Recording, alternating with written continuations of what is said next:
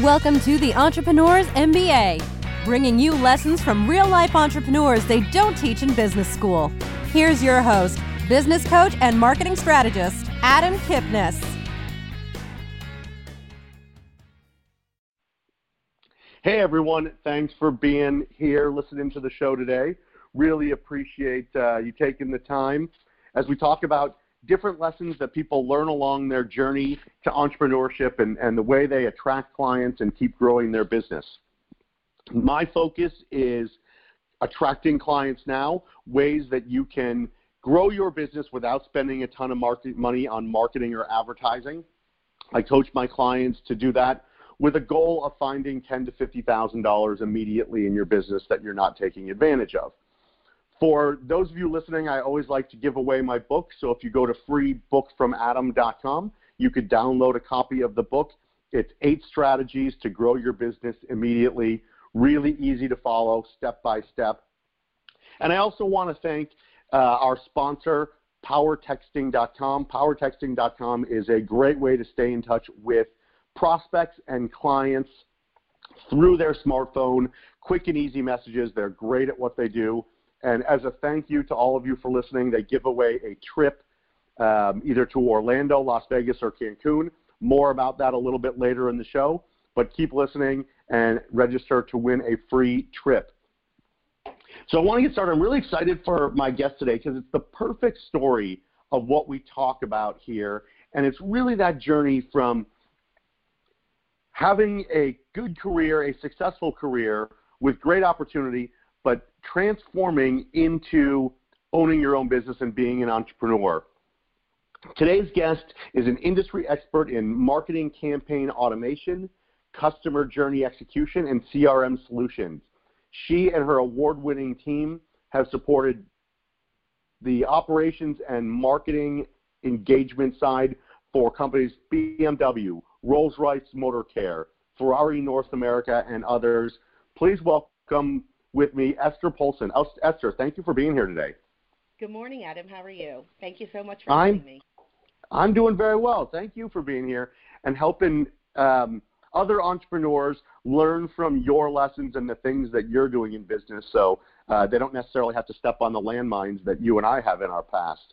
And as we get started, I always ask, how did it come about? How did you become an entrepreneur? Some people are born with it, picking up rocks and dog poop and delivering papers and whatever jobs we had as little kids.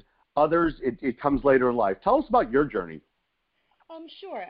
So I was born and raised in South Philadelphia, which is a pretty tough immigrant neighborhood in the 70s and the 60s, 70s, and early 80s.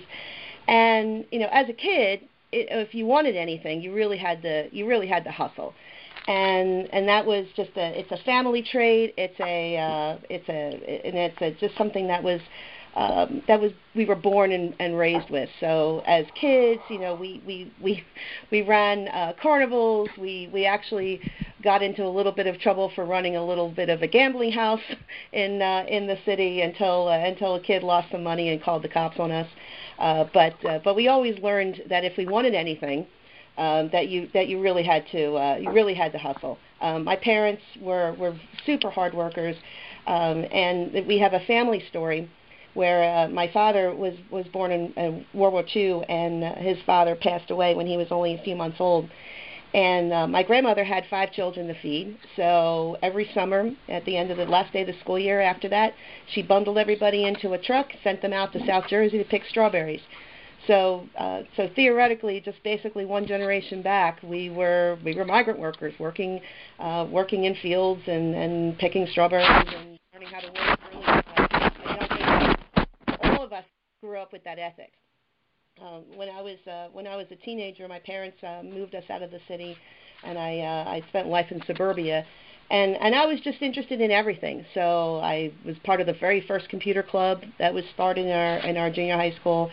I was active in that. I was kind of that Rushmore kid. I was involved in every club. I was involved in band and jazz band and the drumline and the Scholars Bowl and the Key Club and the Honor Society, and I kept piling on more and more things to do, as well as my schoolwork. So by the time I got to college, I had to hustle.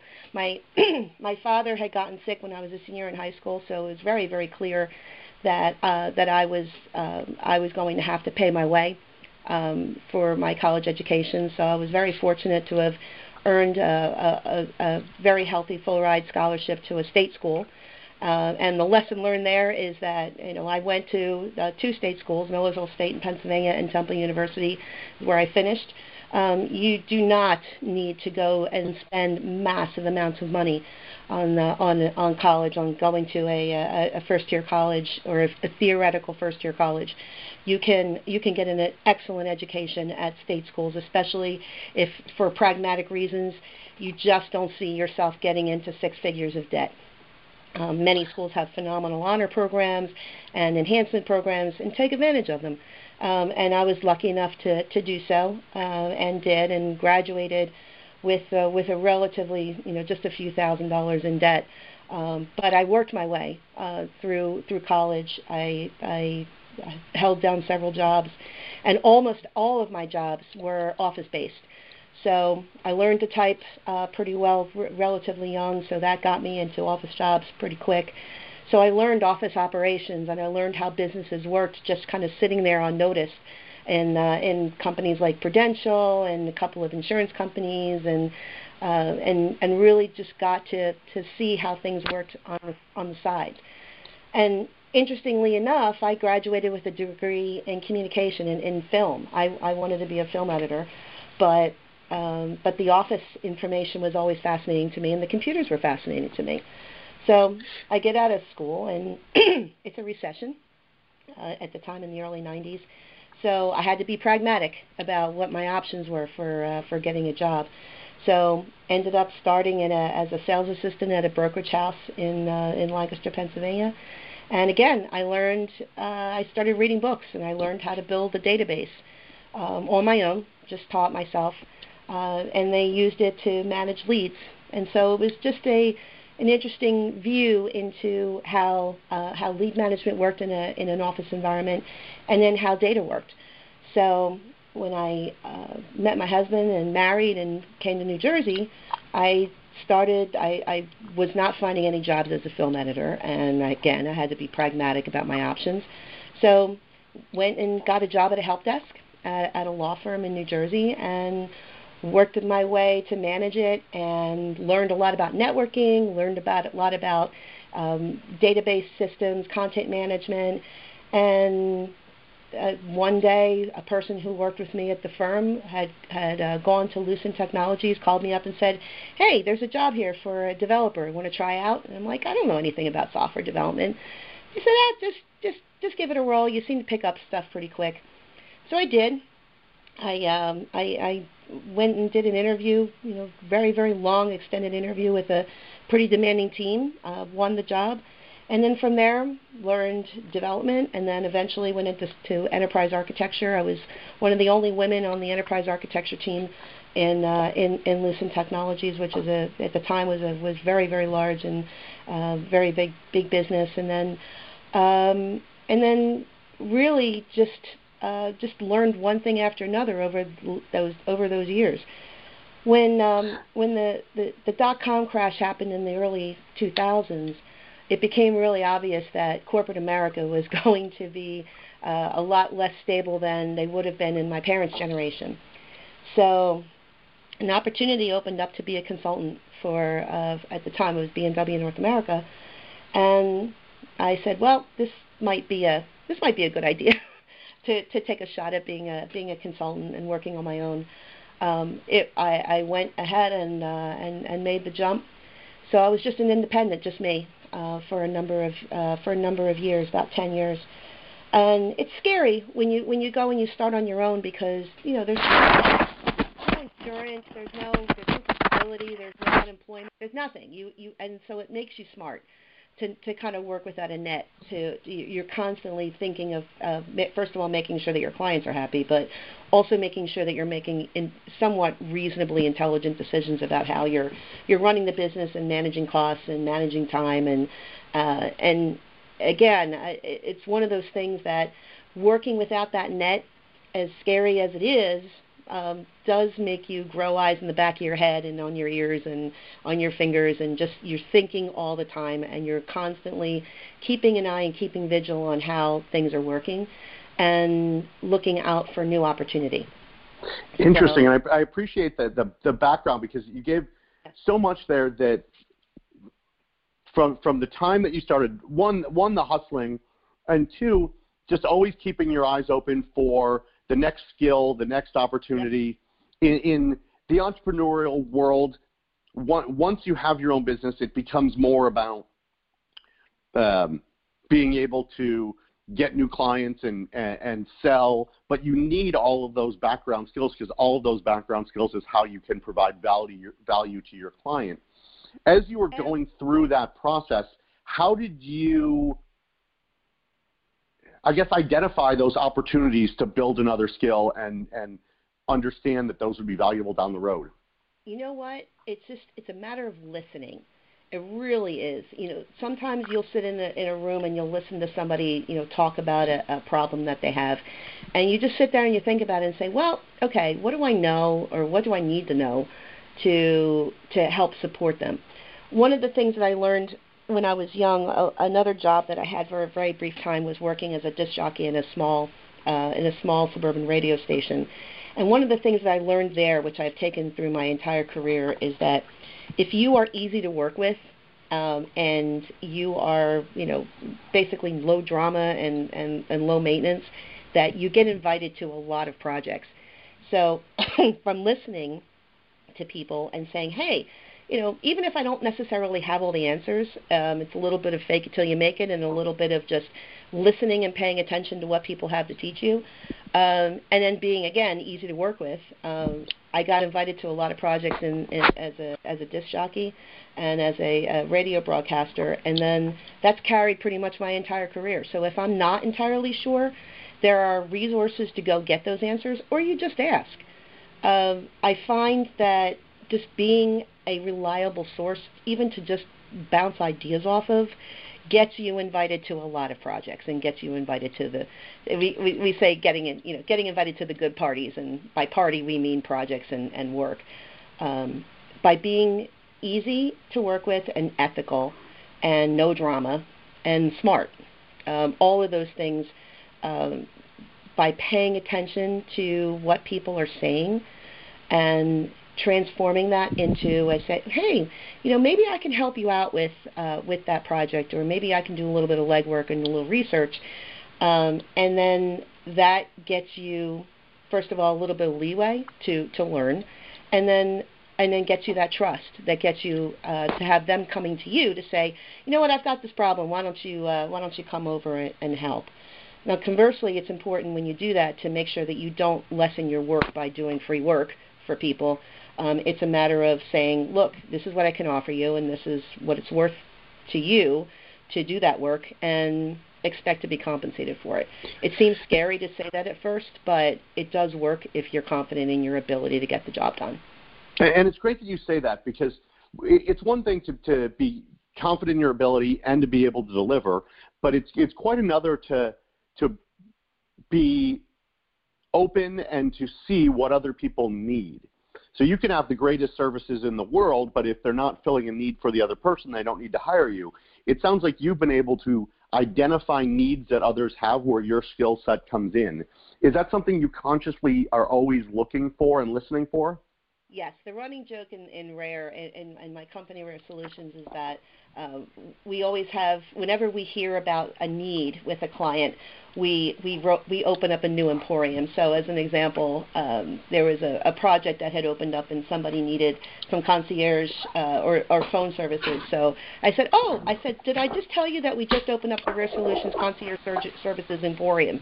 So, and that's the running joke with my clients. They know, they said, Esther, you're going to have an emporium for this, because it's always I'm always, looking at and listening and saying, okay, if you need something, we can go and build a sub-business or a practice around it.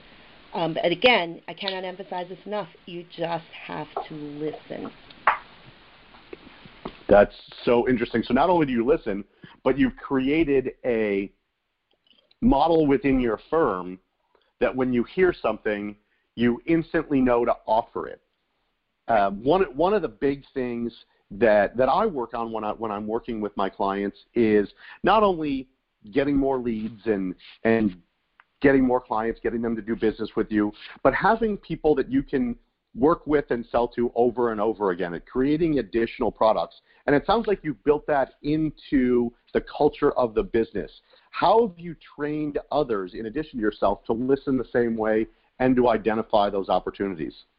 You know, I'm extremely fortunate to have extraordinary professionals that work for me at RAARE, and I've been very lucky that many of the employees that have come to me have come from referrals from other employees, and part of it is constantly talking to people, and then also using humor. Like the Emporium model is a running joke, not only with our clients but with our team members, to the point where they'll even volunteer at Emporium if they hear about an opportunity.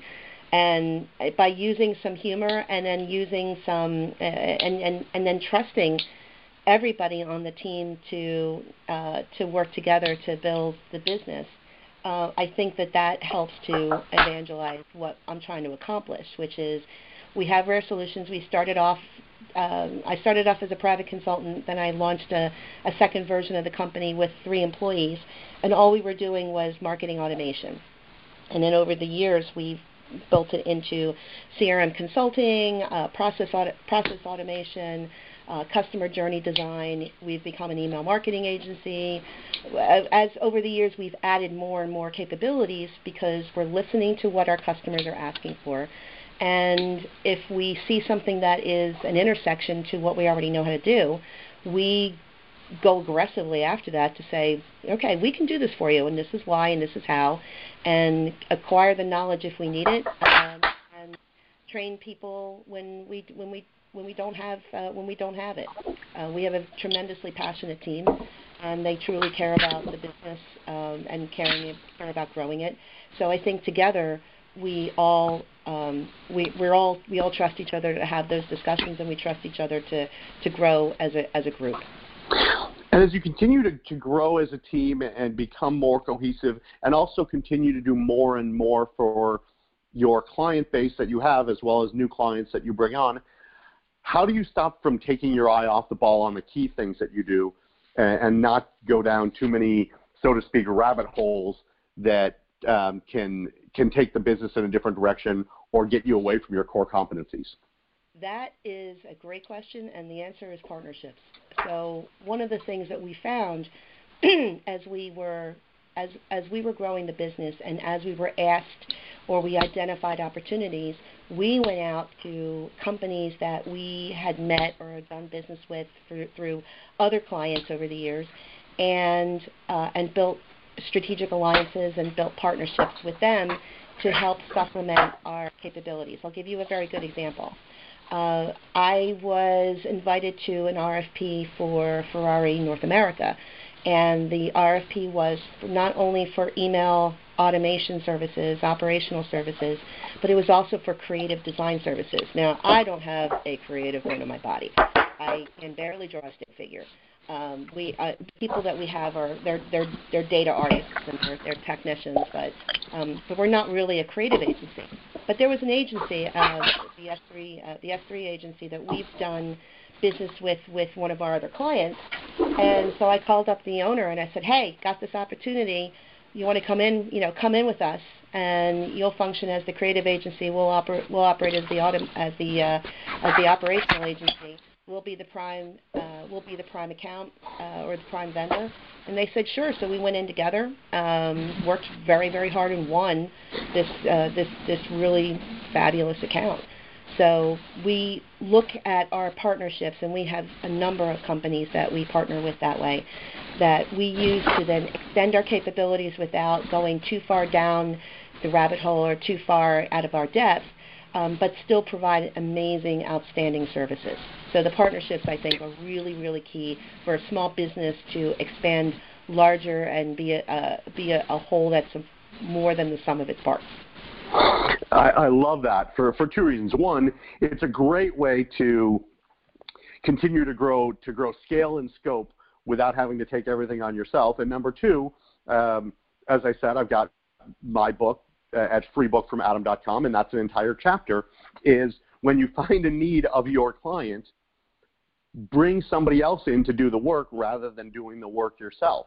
So you're able to find partnerships, find people that you know that maybe when you meet them, you don't know how you're going to work together, but you like each other. But then the opportunity presents itself, and rather than being competitive, be collaborative. Yes, exactly. And there are some vendors that we compete. We do compete, but there's I always say there's money to be made by all. And again, if you're smart about it and you're ethical and you're easy to work with, and that goes both ways, it creates these really unbeatable service offerings that allow us to compete on a level that maybe we wouldn't necessarily compete. I mean, my clients are, very large, luxury auto. They're very demanding. They expect the best of the best. And we're able to provide that at a level that maybe some of the bigger box, agencies and automation companies don't necessarily have the nimbleness to provide. So by using the partnerships, by trusting your team members, and also being a little fearless. It's daunting when I first started working at BMW North America as an independent vendor. I didn't have any net, and I was responsible for a lot of things and I'm responsible for learning a lot of things. I had to, swallow a little bit of trepidation and fear of, failure, and say, I can do this, and we can do this. I trust my team. I trust my professionals. I trust my partnerships, and I trust myself that this is possible, and it has worked out exceptionally well. To take that mindset and apply that to everything.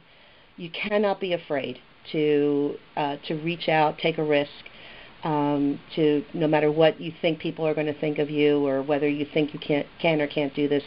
You cannot let that fear hold you back from taking the shot. The worst thing that can happen is that it doesn't work out, and then you go do something else. You can't be afraid. Yes, so that fear, and it's a really interesting point, a really interesting direction that I want to dig into here for a quick second. So many sole practitioners, solo small businesses look at themselves and identify their client as someone the same size, the same skill level as they are, and they never take that big leap. And most of your has working with these huge worldwide organizations. How does a sole practitioner or sole business get in with these really large companies where they may not even know there's an opportunity there? How does that work, and how does that look when you're going to a new company, or even internally when you're talking to your team about working with these large organizations? How does the small business fit in? You know what? It's all about networking. So when I went to BMW, I was an independent consultant for about 10 years. And then I got bored with the job. I left.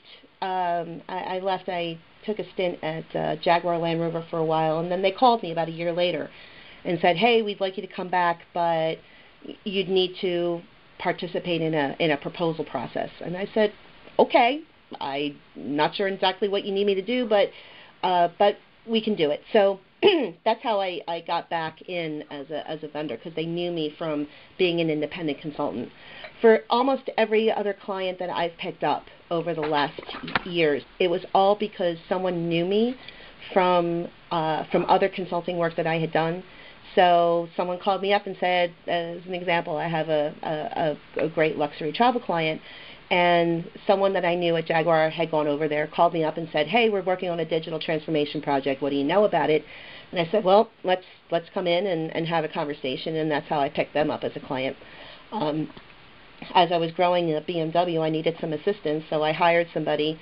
I hired a person who worked at Ferrari, and that's how I heard about the RFP there. And so a lot of it is just referrals and getting known in the industry, knowing, getting to, and also just being, again, easy to work with, low drama, and a professional in everything that gets done. And then I've had employees refer me to clients for additional work. So it really, really is a referral network. You can't necessarily, or maybe you can, walk into a company and say, hey, here I am. I'm a certified women-owned business. And so I go to quite a lot of networking events where there are opportunities to meet with diversity suppliers. And it is challenging to break into that because they don't get to know you. But I noticed over time, by going to events and going and networking, and they're getting to know you better. And that's where the opportunities really crop up. You have to just show up. You have to just be there in the moment, be someone that they can call on, leverage. I belong to the women's leverage that network as well. It's really tirelessly going and talking to people and investing the time in others, and eventually that results in someone investing the time in you. It's so cool doing these interviews and meeting folks like yourselves that have done a number of diverse things, because you never know what they're going to say that can be a great lesson for the listeners and subscribers out there. You just mentioned that one of the things that you've done is you're a certified women-owned business, and every state. My wife actually used to certify minority and women-owned businesses so they could get different state contracts. And for all the women and minority business owners out there, every state has a certification program. And you did it. How did you find it, and what was the process, and what's the value been of being certified and having access to things that other businesses may not, or at least a slight crack in the door that you can get into by utilizing that certification? I had no idea that the certifications existed. No idea. And I had worked at BMW for several years, and there was a vendor that we worked with that I knew the president fairly well, and we were having a conversation, and she knew I owned my business, and she's like, how come you're not certified? I said, certified for what? And she explained the WeBank certification. And so I looked into it. I ended up going to a couple of meetings, and I'm like, you know what, this is actually a really great opportunity to network with other female executives. And, some of the women who are WeBank certified, they run billion-dollar businesses, some of them, multi-million-dollar businesses, and they're fairly large. And I've grown quite a bit over the last several years, so I'm kind of, this isn't a tiny little operation anymore. And I learned that there are so many resources that you can speak to and work with that are good for someone who feels a little bit isolated by just being, the business owner and responsible for everything, and being able to talk to other like-minded executives and professionals who are in the same boat that you are. So that was really alluring to me, and I said, well, all right, I've got to get into this. So the process was, you mentioned a company to help with certification. Cannot emphasize enough that is invaluable if you're trying to run your own business, because the paperwork can be pretty arduous. They do check everything about who you are as a business, making sure that you truly are a prime majority owner, and so getting a company. I used a company called Certify My Company, and they were great. And there are a number of outfits that do similar certifications. They are always, they really are a time saver, and the money that you spend to get to have them help is huge if you're trying to run a company. So the process took several months, and there's a lot of interviews and a lot of, like I said, a lot of paperwork, but ultimately that gets you access to diversity supplier organizations in very, very large businesses, in pharmaceutical and automotive and retail, and And you get these opportunities to go to events. There are events several times a year for WeBank. There are several events for Women Presidents Organization. They all add up to the opportunity not only to network with these large enterprises, but also to network with other Weebies, which are women business enterprises. Weebies, being able to do business with other Weebies is really valuable as well. So having that network and having that support system of people to do business with, to buy and sell services, not only at the corporate level but also at the Weebie level, is really, really valuable. So I've done a lot of business in the high five figures with numbers of Weebies, and as well as access to some of the corporates. So, but the corporate processes can take very, very long periods of time. So having opportunities to work with other Weebies is another really great way to supplement your income and get additional engagements while you're working on the big contracts. That's a great nugget. So for all of you listening out there that women and minority-owned businesses, definitely look into certification because of the opportunity it can create and the doors that it can open. We're talking today on this episode with Esther Poulsen from RAARE Solutions, RAARE, on Twitter at RAARE. And once again, we're the show sponsored by powertexting.com. And as I said earlier, that every episode we give away a free trip to Orlando, Cancun, or Las Vegas. So if you want to get on the drawing, and it's a great 4-night stay at a 5-star resort, just text MBA to 480-544-7555, and I will put you into the drawing, and someone who's listening to this episode will win that trip, which is pretty exciting. It's pretty cool. I've been on some myself, so I can vouch for them. And I want to come back before we wrap up to think about one more piece of your career, one more piece of your business that I think everyone can benefit from, and that's the transition from consultant to small but big small business owner. You were doing everything yourself, and you had an employee that you brought in. You've worked with other partners, but now you've got an organization. And what was that transition like to now, rather than doing the work and being the consultant, to running a business and having people do most of the work while you oversee, while you do business development, and while you handle some of those larger relationships? You know what? It was a very, very difficult transition for me to let go of taking care of everything, because I was used to taking care of everything. I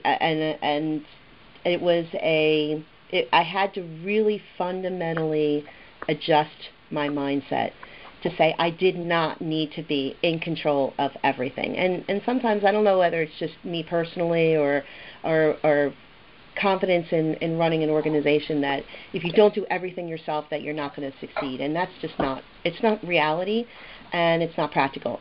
So I learned to I always hired very experienced people to work for me, and then over the years I've learned to bring in some college graduates. But I learned to trust the people that I hire to do the job as I expect them to do, but also to let them add some of their flair.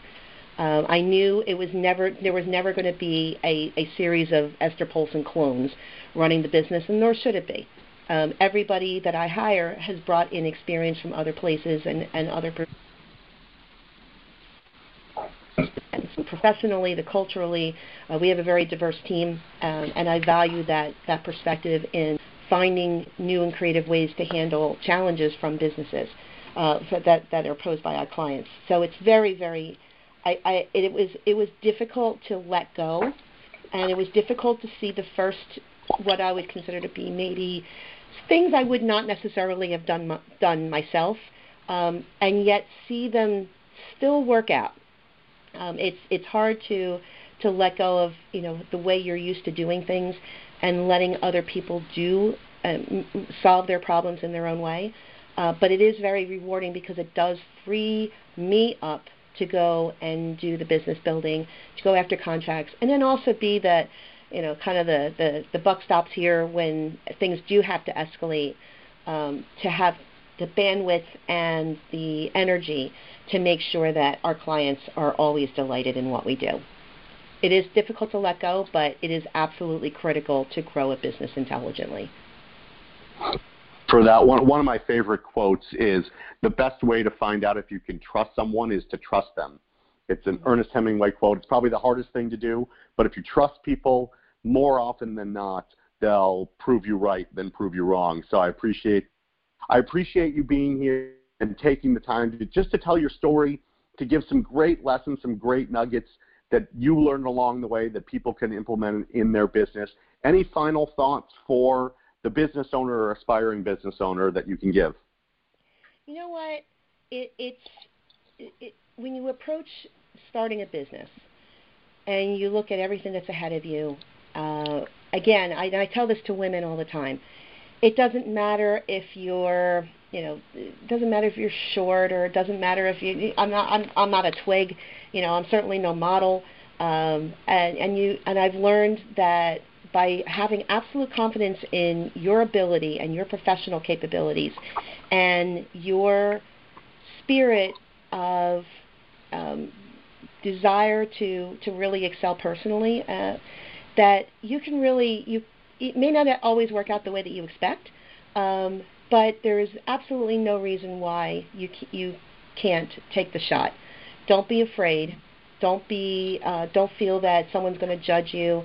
Don't feel that somebody is going to tell you that you can't do it. They might, but just ignore them. Just all I can say is, be not afraid. This is a tough, challenging life, but it is incredibly rewarding. And even, no matter how many years you end up doing it, you will always look back on these years and find them to be the favorite of your life. Fantastic. Appreciate that. Thank you, Esther Polson, for being here today. Thank you, everyone, for listening to today's episode. Stay tuned for the next one coming out shortly. And it's great to have people who will give their time and their expertise and their mentorship to shows like mine, where everyone can learn. Thanks, Esther. I really appreciate it. Thank you, Adam. Thank you so much. I appreciate it. You've been listening to the Entrepreneur's MBA. Download Adam's free book, How to Make More Money in Your Business, at www.freebookfromadam.com. This podcast is a part of the C-Suite Radio Network. For more top business podcasts, visit c-suiteradio.com.